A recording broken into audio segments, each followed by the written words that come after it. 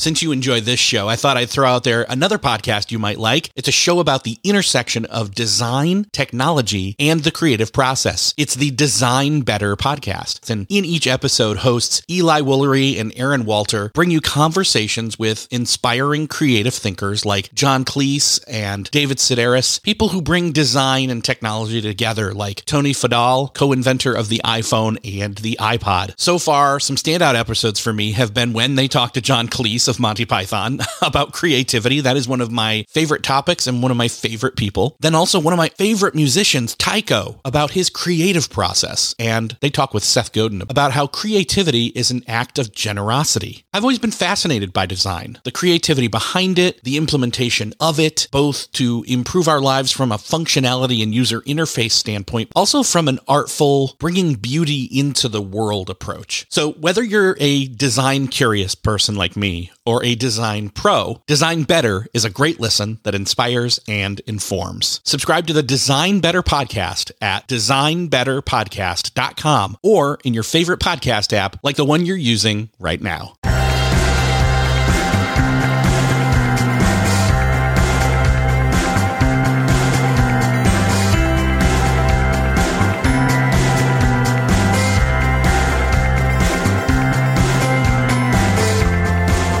Hello and welcome back to another episode of Beyond the To-Do List. I'm your host, Eric Fisher, and this is the show where I talk to the people behind the productivity. This week I get to welcome back Todd Henry to the show. He's been on twice before, and we've already decided he's going to come back again after this conversation to do one that's less connected with, say, one of his brand new books, but it's great for him to be so prolific. So, anyways, the new book is actually called Herding Tigers, not hurting, herding, like corralling, moving, making them go where you want them to go. Herding Tigers, be the leader that creative people need. And in this conversation, we talk about the main thrust of the book, which is one, honestly, some people don't consider themselves to be creative, which they are if they're in a problem-solving position, or this is, again, as the title implies, being a leader of a group of people, a team of creatives, a team of tigers, if you will. And what that means, not just how to be one, a leader that is, but also to be a tiger. Well, interestingly enough. So we flip this on its head. It's not just about being the leader, although there's tons of that in this conversation. It's also about, hey, how do you kind of maybe coax your leader, if you're a tiger, into being a better leader of you as a tiger? Because honestly, a lot more people find themselves to be in that team mentality than the leader mentality. There's one other factor I brought up with Todd in this conversation, which is a lot of people work from home or are their own thing. They are their brand. They are their whatever. And so they need to lead themselves as a team of one and be the leader of that team of one. It's this weird dynamic of like being all these different roles. It's like, man, my boss is so mean to me. That guy's a real jerk and it's me, kind of a mentality. So anyways, great book. Had an awesome conversation with Todd. I know you're going to love it. So we're going to just jump in right here. Enjoy this conversation with Todd Henry. This week, it is my privilege to welcome back to the show for the third time, I believe, Todd Henry. Todd, welcome back. Eric, it is great to be here for the hat trick. Yes. So I was just talking to you pre-conversation, and what's funny is I think the last episode, you and I actually took like a tangent turn to talk about U2's Innocence and Experience tour that we had both just been to. And then you and I serendipitously got to see each other at a U2 show this past summer. Not that we need to talk about U2 here at all. I'm just saying it was great to see you mostly. No, we don't. And I was still basking in the glow of having just met Bono right before that in a very bizarre way. Yeah. Yeah. So there was like Bono radiation coming off of you. And I was very, very envious of that whole situation. So, because it was literally like, 10 minutes prior, 15, something like that you had met exactly, him face to face, and then we saw each other at Chipotle. Also a great place. Anyways. Also a great place. Great. So last time you were on, you were here to talk about, I believe it was More Than Words. Yeah. A lot of which came out in 2015. Yeah, so it's been a while. You've got a great new book out, but what's kind of cool is I'm seeing this evolution from The Accidental Creative to Die Empty to More Than Words, and now Herding Tigers.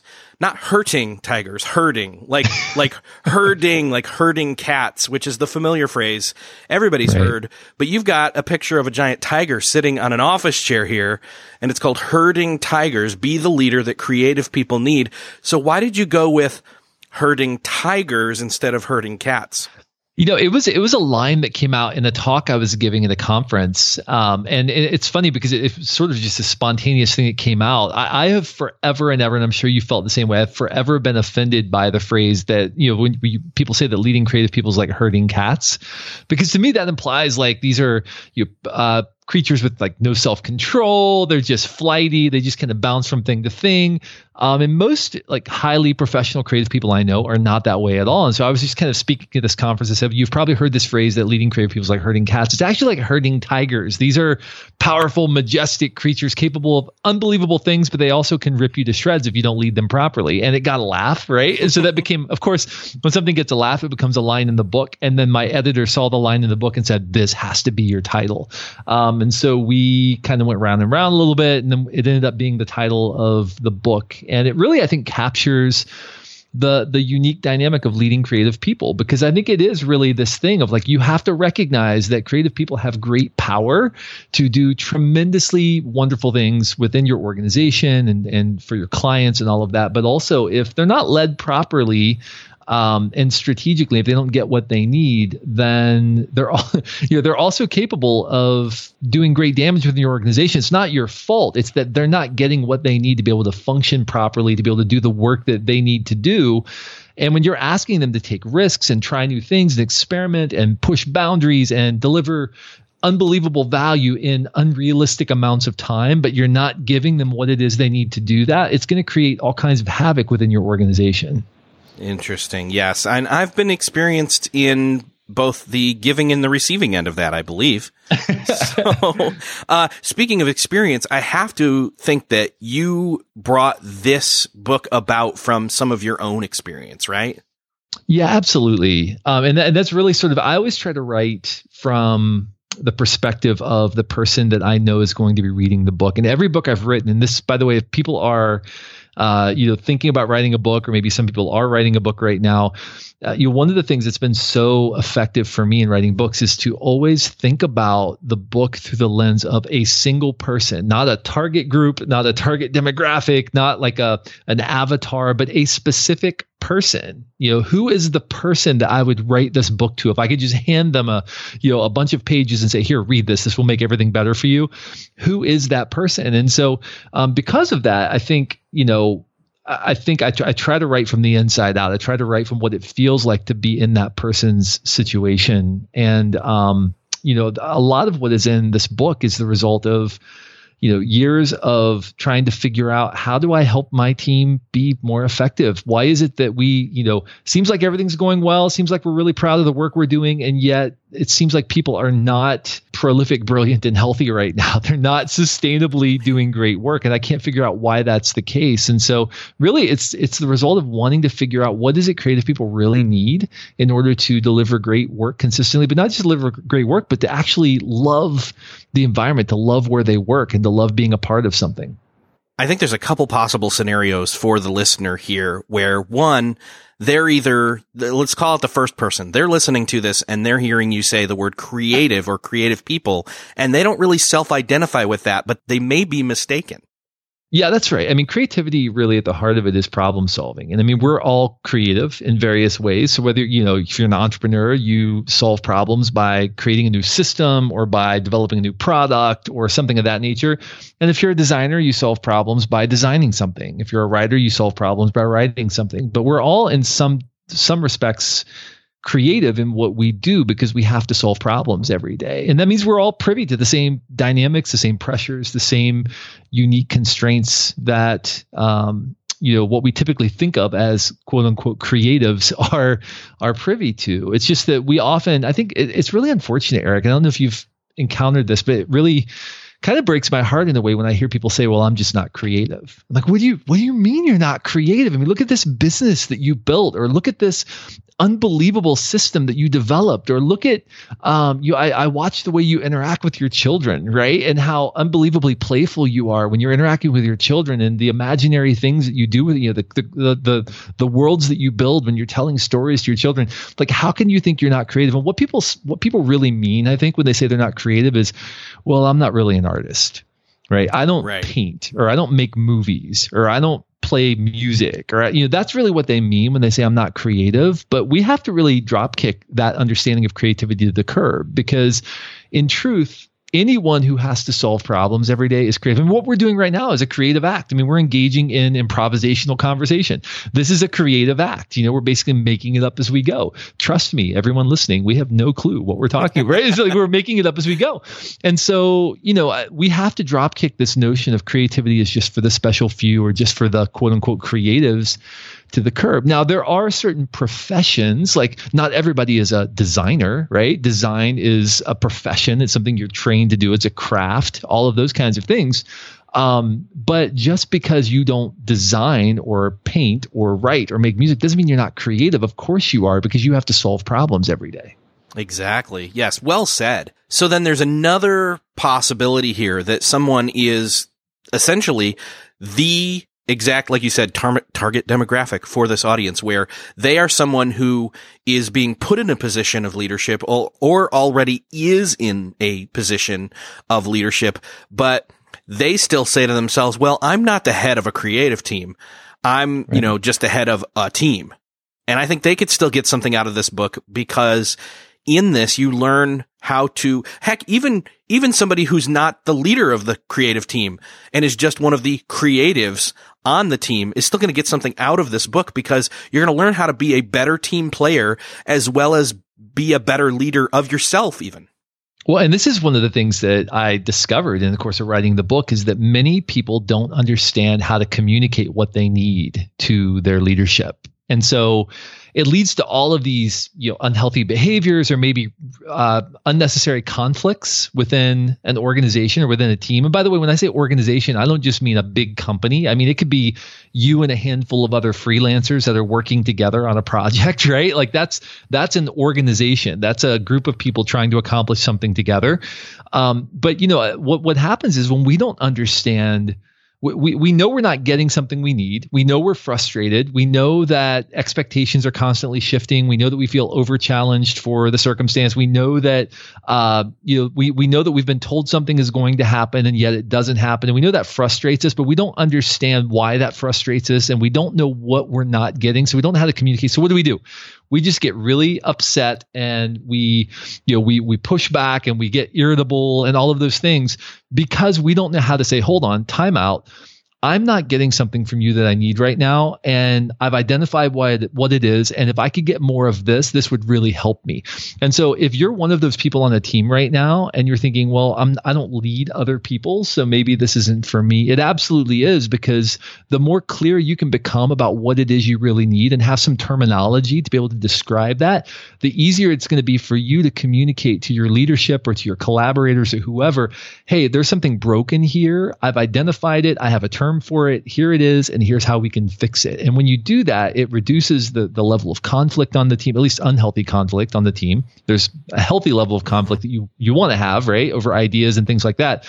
But you don't want to be fighting about process. You don't want to be fighting about, I'm not getting what I need. You don't want to be fighting about changing expectations on the team. So the clearer you get about that stuff, the easier it is to actually dedicate your resources to doing the work, which is what we all want to do. None of us want to waste our time having frivolous conflict about things that really don't matter. We want to get down to doing the work. Yeah, and reducing that unnecessary friction or unhelpful friction means then the quality of the work goes up and everybody's happier as they do it, etc. So I really, that was my personal experience as I was going through the book. Is I work from home because I'm a remote worker, and I do lead a team remotely, but also I'm part of a larger team even above me. So And even I'm a team of one when it comes to this podcast. So from Right. like 3 different angles, I was reciprocally kind of studying from all the different positions, like how to be in the leadership role, how to be in the being led role, even the self-management role. And it was all very interesting, especially when it came to the 2 things specifically that you say creative people need.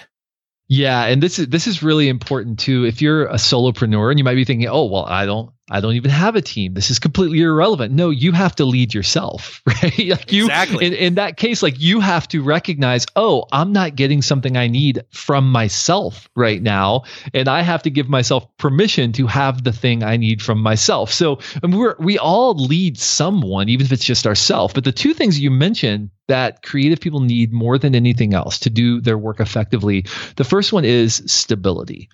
So we have to have some degree of stability if we want to be able to take wild and creative risks with our work. If there's unstable ground, it's going to be really difficult to make the kind of intuitive leaps that we need to make in order to deliver disproportionate value to our clients. And stability really is comprised of 2 things. The first thing is clarity.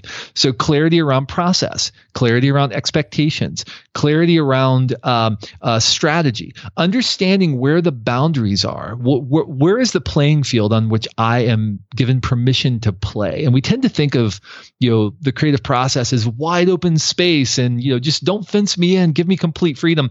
The reality is creativity requires boundaries. Orson Welles once said, "The absence of limitation is the enemy of art." Without some kind of bounding arc, without some kind of limitation, then we are going to struggle. We won't know where to focus our creative energy. And so if we're leading other people, we have to set very clear expectations. We have to make decisions about strategy, decisions about expectations. We need to communicate those clearly. And we need to ensure that we're not shifting our perspective with the political winds, but instead that we're creating a firm and clear playing field on which our team can do its work. But the second part of that is protection. The second part of stability is protection. We also need to ensure that we're protecting the time and the resources and the energy that our team needs to be able to do that work, and that we're not allowing the chaos monster of the organization to swoop in and layer on last minute expectations, frivolous and unnecessary administrative work, all of this stuff that we often have to deal with when we're working for an organization. We need to make sure that we're protecting the time and the attention, the resources our team needs to be able to do its best work. So really, that's kind of what stability is comprised of. And in order to do great creative work, we need stability, but we also need challenge. And challenge means we need to feel permission to take risks, to try new things, to experiment, to sharpen our craft, to ask dangerous questions. We need to be pushed to do things that we feel like might be a little bit beyond our boundaries. And when creative people don't feel challenged, they get bored. They feel stuck. They feel like, well, why am I here? They start looking for better horizons. The problem with both of these things, Eric, is that stability and challenge exist in tension with one another. Right. And we probably experience this as entrepreneurs as well, as somebody, maybe who has their own business. When things start to get really predictable, you start to feel like, well, maybe it's not quite as challenging as it once was. It doesn't have the same excitement that it had when you were like right on the edge and you were kind of, you felt like things could fall apart at any moment. It was very exciting. There's something about that sort of early stage of an organization that's really attractive to a lot of entrepreneurially minded people. And so as things tend to stabilize, challenge tends to decrease and creative people tend to get bored. They start looking for something new. Some creative people might even start blowing things up just so that they have something to fix or something new to do, right? Because as things become more stable, challenge tends to decrease and we tend to get bored.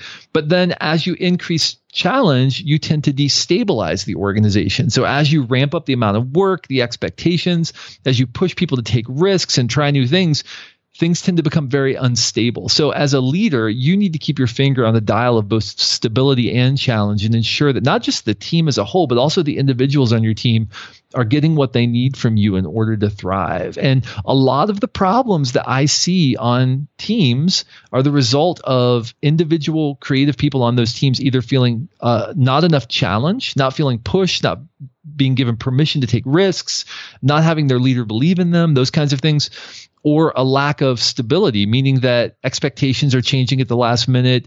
Strategy is never really set because the moment a stakeholder swoops in and says something different, everything changes regardless of how much work's been done to date, right? All of these kinds of things tend to destabilize the organization. You're not going to get the best work out of the people on your team because they're just going to sit around and say, well, okay, you tell me when you're ready. I'm just going to sit around and wait for you to tell me what to do, which is what often happens when it's a highly unstable environment. So we need both of those. We need stability and challenge, and they're constantly in flux and they exist in tension.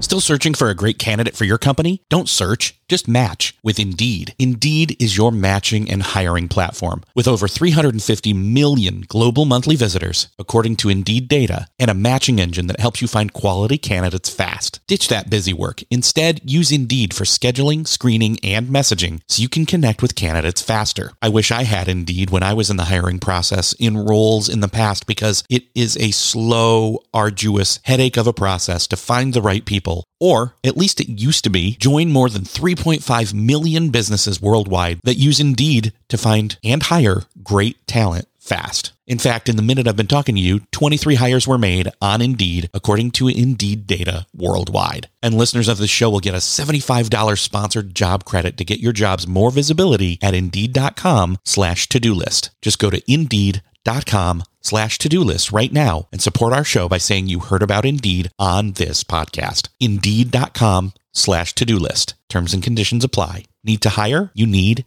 Indeed. You have a matrix then. It's kind of a 4-quadrant thing where challenge and stability, whether you have enough of one or lack of the other, kind of breaks down and shows you what you get with your team when you have those different variables clashing. Right. Yeah. So when you have a high challenge, low stability environment, I call these shooting star organizations. These are teams that are doing a lot of work and maybe doing really good work, but there's a low level of stability. Team members tend to feel angry. They tend to get really frustrated, and they're not long for your organization if that's the environment that you foster. Because, and frankly, some organizations do this on purpose. They say, hey, listen, if you don't like it here, there's a long line of talent waiting out the door and you can move on. Right. And we'll bring somebody else to backfill your role. That's just not a healthy way to grow an organization. So, but it's unfortunately all too common. If you have a low level of challenge and low level of stability, first of all, you're probably on your way out of business. But second of all, these are teams that just feel lost. I mean, they just feel frustrated. They don't know what they're doing. There's nothing really compelling that's keeping them engaged with the work. If you have a low level of challenge or a low level of stability, but low level of challenge, but a high level of stability, teams tend to feel stuck. They tend to feel like they're in a holding pattern, right? They're doing a lot of production work. It's very predictable. It's very stable, but they're not feeling pushed. And creative people need to feel permission to stretch themselves, to take risks, to try new things. And they're going to feel bored. They're not going to stick around for very long. So what we have to do is aim for the right level of challenge and stability. And when this happens, creative teams thrive. This is when teams come alive. This is when we do our best work. So if you're listening to this right now and you're thinking, wait a minute, okay, I am right now generally feeling pretty angry with my organization or the team that I work with, I would encourage you to consider, is it because I am feeling challenged, but that there's a lack of stability within my team or my organization? Maybe right now you feel a little bit stuck. Well, it could be that you have a high level of stability and predictability in your life and your organization, but you have a low level of challenge right now. Maybe you need to take on a skunkworks project. Maybe you need to ask for some different kind of work that you can do to kind of push you and challenge you to develop new skills and try new things. So this is a really handy matrix, a really handy tool to help you identify your own level of stability and challenge right now. Maybe some of the things you need to communicate to your manager about what you need from them in order to be able to bring more of what you do to the table.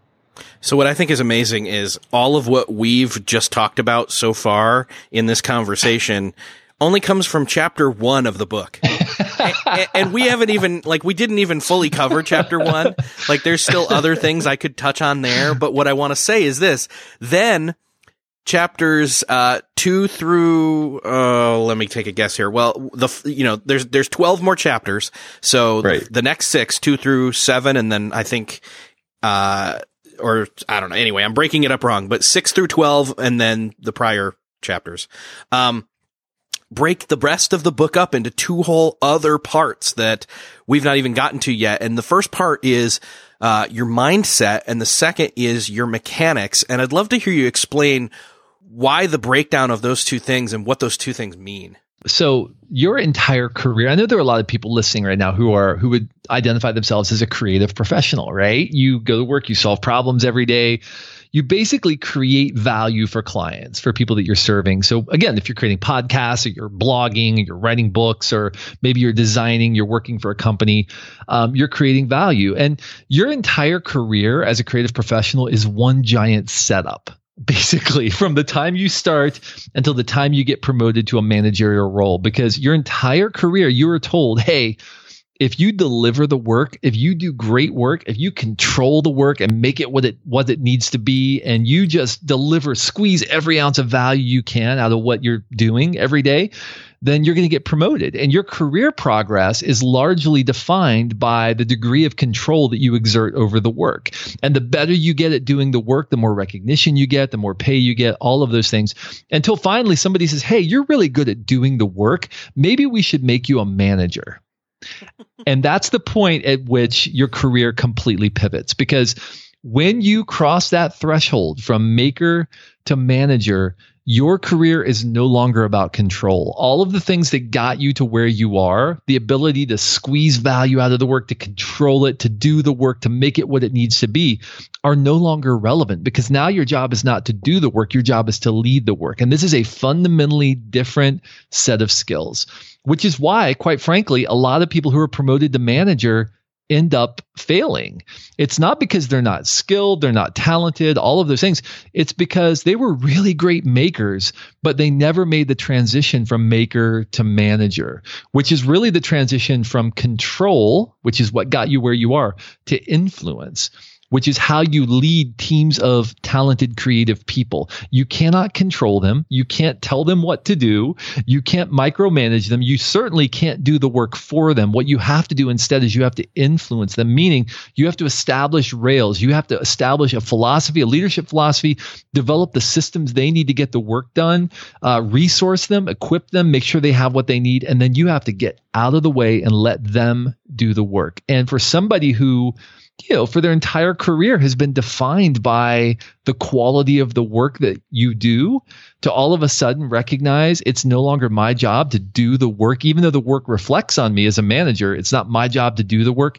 That's a really difficult transition. So that's the first several chapters that you talked about. It's the transition, the mindset transition that we have to make from maker to manager is really important. And then the back half of the book, as you talked about, is mechanics. It's all about the mechanics of leadership and rituals and practices and conversations and things that we can do as leaders to make sure that we're staying in communication with our team, but we're also providing them what they need in order to do the work. Because again, not our job to do the work, our job to lead the work. So it's really about transitioning in your mindset from maker to manager, from control to influence, and then ensuring that we're building a set of practices and rituals into our rhythms as a leader so that we're staying grounded in that new mindset and we're providing our team with what they need in order to thrive. So would it be safe to say that of the 2 parts, let's see here, the 2 things that creative people need, the stability and the challenge, stepping up into a leadership role and making sure that the correct balance between those 2 things then is brought into these 2 parts in the second half of the book, or I should say the rest of the book, in the 2 parts of the rest of the book, that in the mindset section, you're really kind of, walking us through how to approach that mentality, that new mantle, if you will, that we now have when it comes to the stability and challenge matrix with our team. But then in the mechanics part, it's all about how that stability and challenge plays out in the functions of making sure the team operates.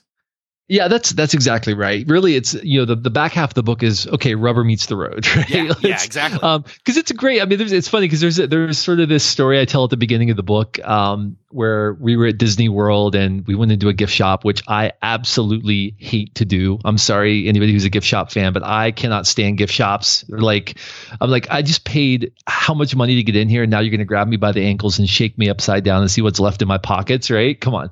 But anyway, we went into the gift shop at Disney World, and I looked up and I saw this shirt that I've come to refer to as the perfect T-shirt. And basically, it was called How to Draw Darth Vader. And if you want to see it, you can go to toddhenry.com/Darth. I actually have a picture up on the website.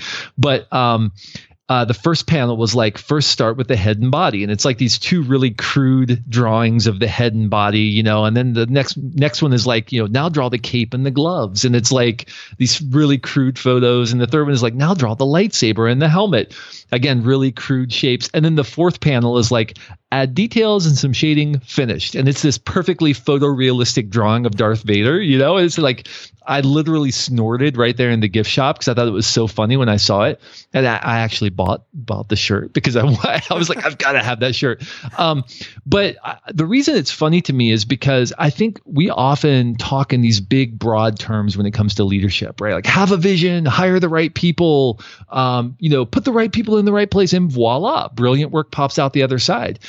But the reality is all of the brilliant work happens between panels 3 and 4, right? It all happens in the trenches. It happens between, draw a helmet and a lightsaber, and then voila, perfectly photorealistic drawing of Darth Vader. Like, all of the beauty and the magic happens between panels 3 and 4. It's when the rubber meets the road, and all of the leadership decisions that we make are messy, they're ugly, there's not a clear formula for them, but we have to have some mechanics, we have to have some frameworks that we can apply when doing the work. And without that set of frameworks, it's going to be really difficult for us when we're confronted with conflict on our team. Well, how do I deal with that conflict? I don't know. Let's just feel it out. Well, if you have a framework for dealing with that, it makes it a lot easier in the moment to resolve that conflict in a healthy way than if you're just trying to shoot from the hip with everything. And frankly, a lot of, especially young leaders, they're just shooting from the hip, or worse, Eric, they're just repeating whatever their manager did, which may have been like a really, really bad example. I don't know, I hate to break it to everyone, but not everybody who's leading out there in the marketplace is a good leader, right? Like, there are some really, really crappy leaders out there. And so if you're just basically emulating what your leader did, which is what a lot of people do, then it's just not the healthiest approach. So the back half really is about the mechanics. It's about, what are some frameworks and some tools and some other things that we can apply to help us be better leaders. Well, so speaking of emulating bad leaders, you saying that brings up immediately a term that I'd not heard before, but I think is incredibly imperative that we address when it comes to teams and creative teams specifically, which is this whole ghost rules thing. Yeah, and by the way, this is one of those concepts that applies not just to creative teams. So again, if you're listening to this and you're thinking, well, okay, this doesn't apply to me. No, this absolutely applies to you. This is a term, ghost rules, that was coined to address a dynamic that I see a lot of times in organizations. You'll sometimes hear people say like, well, that'll never work here. Or, I can't introduce an idea. Or, that I'm not the right person for that kind of thing. Well, who said that that's the case? Well, I don't know. I mean, I just have always assumed it was the case because that's the way we do things around here. Well, what do you mean that's the way we do things around here? See, these are invisible rules, invisible boundaries that we invent to describe dynamics that we see. In the lack of a clear leadership philosophy, or in the lack of a clearly defined culture or a clear understanding of the true dynamics of the situation, we invent stories to fill the gap. And so those stories can sometimes prevent us from engaging fully and freely. They can prevent us from bringing our best work. So some of you might be thinking right now, like, well, I'm not, that's not who I am. I'm just not a good writer. Well, who told you? Like, your 6th grade teacher once gave you a C on your essay and you decided from that moment on that you weren't going to be a writer? Really? Is that really how this is going to work? And so we have to be really careful not to allow those ghost rules to limit our behavior. I see this in organizations all the time. Who can talk to who can introduce ideas, ideas, who can't, what kinds of ideas are viable, which ones aren't. These kinds of things aren't ever explicitly stated, but somehow they arise to fill in the gaps in the organization where there aren't clearly defined expectations. There aren't clearly defined rails being established for the team. So I would challenge anyone listening to consider, are there ghost rules that I'm following in my life about what I should do, what I shouldn't do, what's expected of me, what's not expected of me, what I'm capable of, what I'm not capable of? There could very well be invisible narratives that are guiding your behavior that you've never stopped to challenge. And if you don't stop to challenge them, they can actually limit your engagement and lead you in a completely contrary direction to the one that would allow you to contribute the greatest value to your clients, to the world, and frankly, just to live a fulfilling life. Right? I mean, this is the thing. Like I often encounter people, and I'm sure that you do as well, Eric. Encounter people who are still being guided by ghost rules that were put in place by teachers, by coaches, by parents, by peers in high school who said something mean to them once, and that just has stuck in their head their entire life. I mean, I still remember I played football until my 8th grade year, and I remember my 8th grade year, a coach who was putting way too much of his own personal identity in whether our team won or lost 8th grade football, for crying out loud, getting in my face and yelling at me and telling me I would never amount to anything, and I'm not a risk taker and all this stuff, because I had made the wrong read as a safety on this play. Right? And it's funny, but I look back now and I realize I was well into college, and that belief was still very much present in me. It was still very much guiding decisions I was making, things I was doing. And frankly, sometimes I was doing things to respond against that, to prove that thing wrong. Well, that's not healthy either. Why am I trying to make decisions to prove something my coach said to me 5 years ago wrong? That's weird. Why is this person having any effect on my life at all? But we do this, right? We allow these invisible ghost rules, these narratives to define our behavior. So I would encourage people to consider, might there be something in my life, a narrative that I need to challenge because it's preventing me from bringing myself fully and freely to the work that I do. Yeah, and that's an incredibly healthy perspective to have, or dynamic to reassess. Especially since, in past episodes, I've had a whole self-awareness kind of kick going on here. Yeah. But whether you're a team member or whether you're the leader stepping into a new leadership position, or if you're not new to the leadership position, for that matter, you still probably have personally or as a team or as a manager or a leader inherited those ghost rules, those false narratives that turn into self-fulfilling prophecies.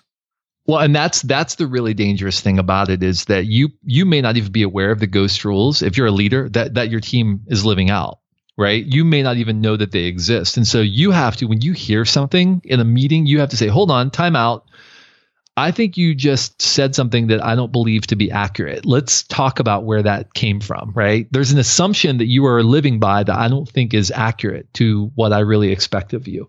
You can't just let those things pass. You have to stop, you have to call them out, and you have to replace them with the truth. And if you don't do that, if you just stop and call them out, but then kind of let them go, then people are going to keep living by them unless you replace them with the truth, and unless you make sure that you're pruning them whenever you see them and that you're rewarding the opposite behavior that you want to see. Now, do you think that this is only something that, say, we should assess when we step into a new situation, or can we do kind of a, hey, guys, let's hit pause and take a, step back and reassess where we're at right now, and then see if we can't move forward in a different or more healthy way?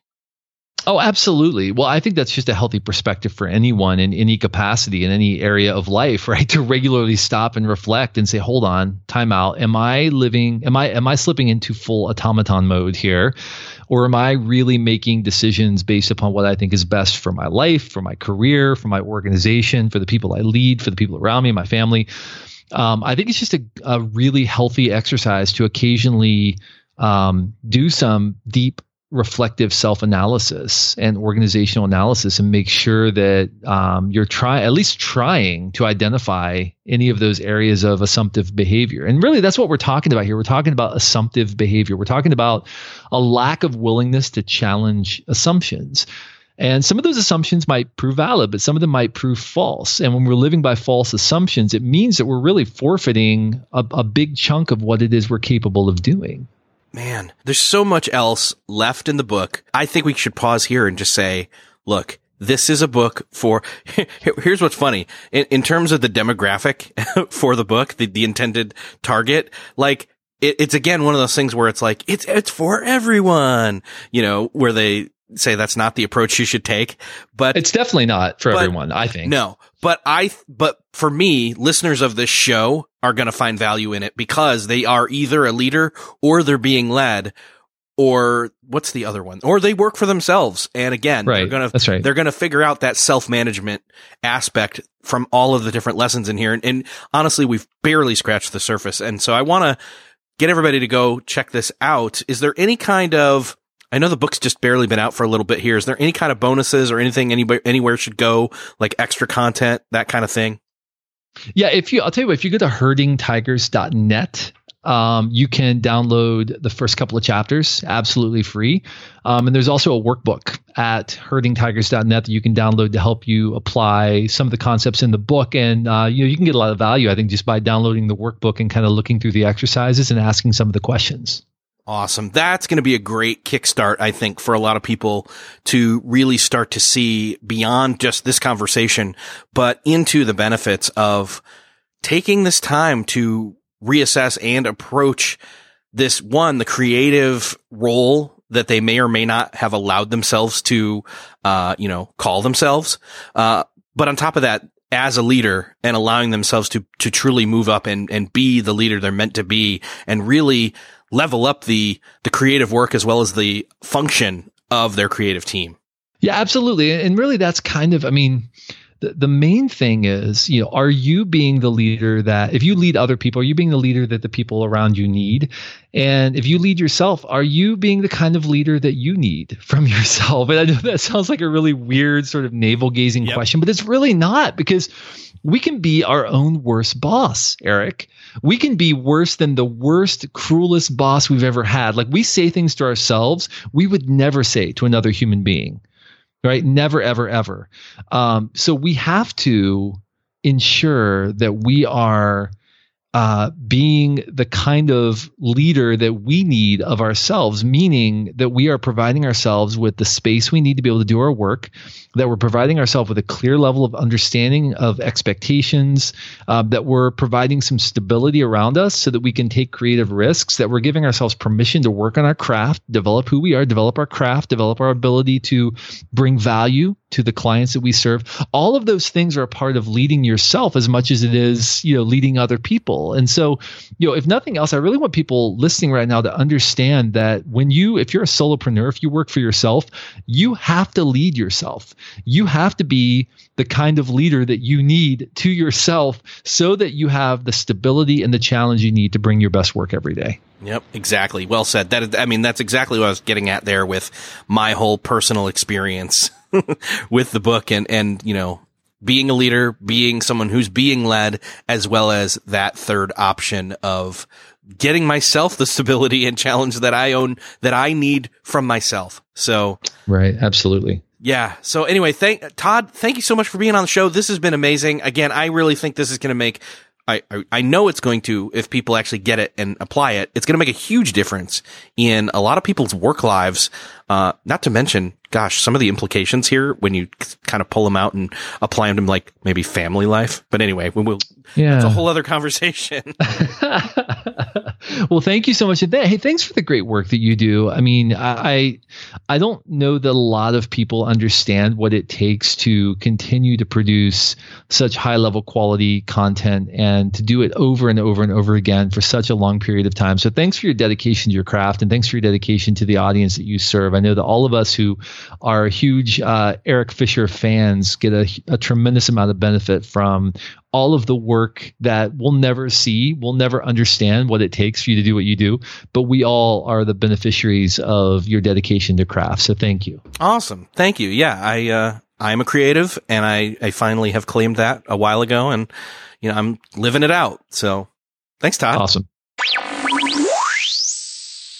I really can't encourage you enough to go grab the book, because honestly, it's one of those ones I'm going to be rereading from a leadership perspective, as well as a team member perspective, as well as somebody who needs to self-manage better. And so going through the mindset portion of the book, as well as the mechanics portion, are really going to help me out. And I know they're going to help you too as well. Make sure to grab the book. I've linked it up in the show notes, which you can find at beyondthetodolist.com/210.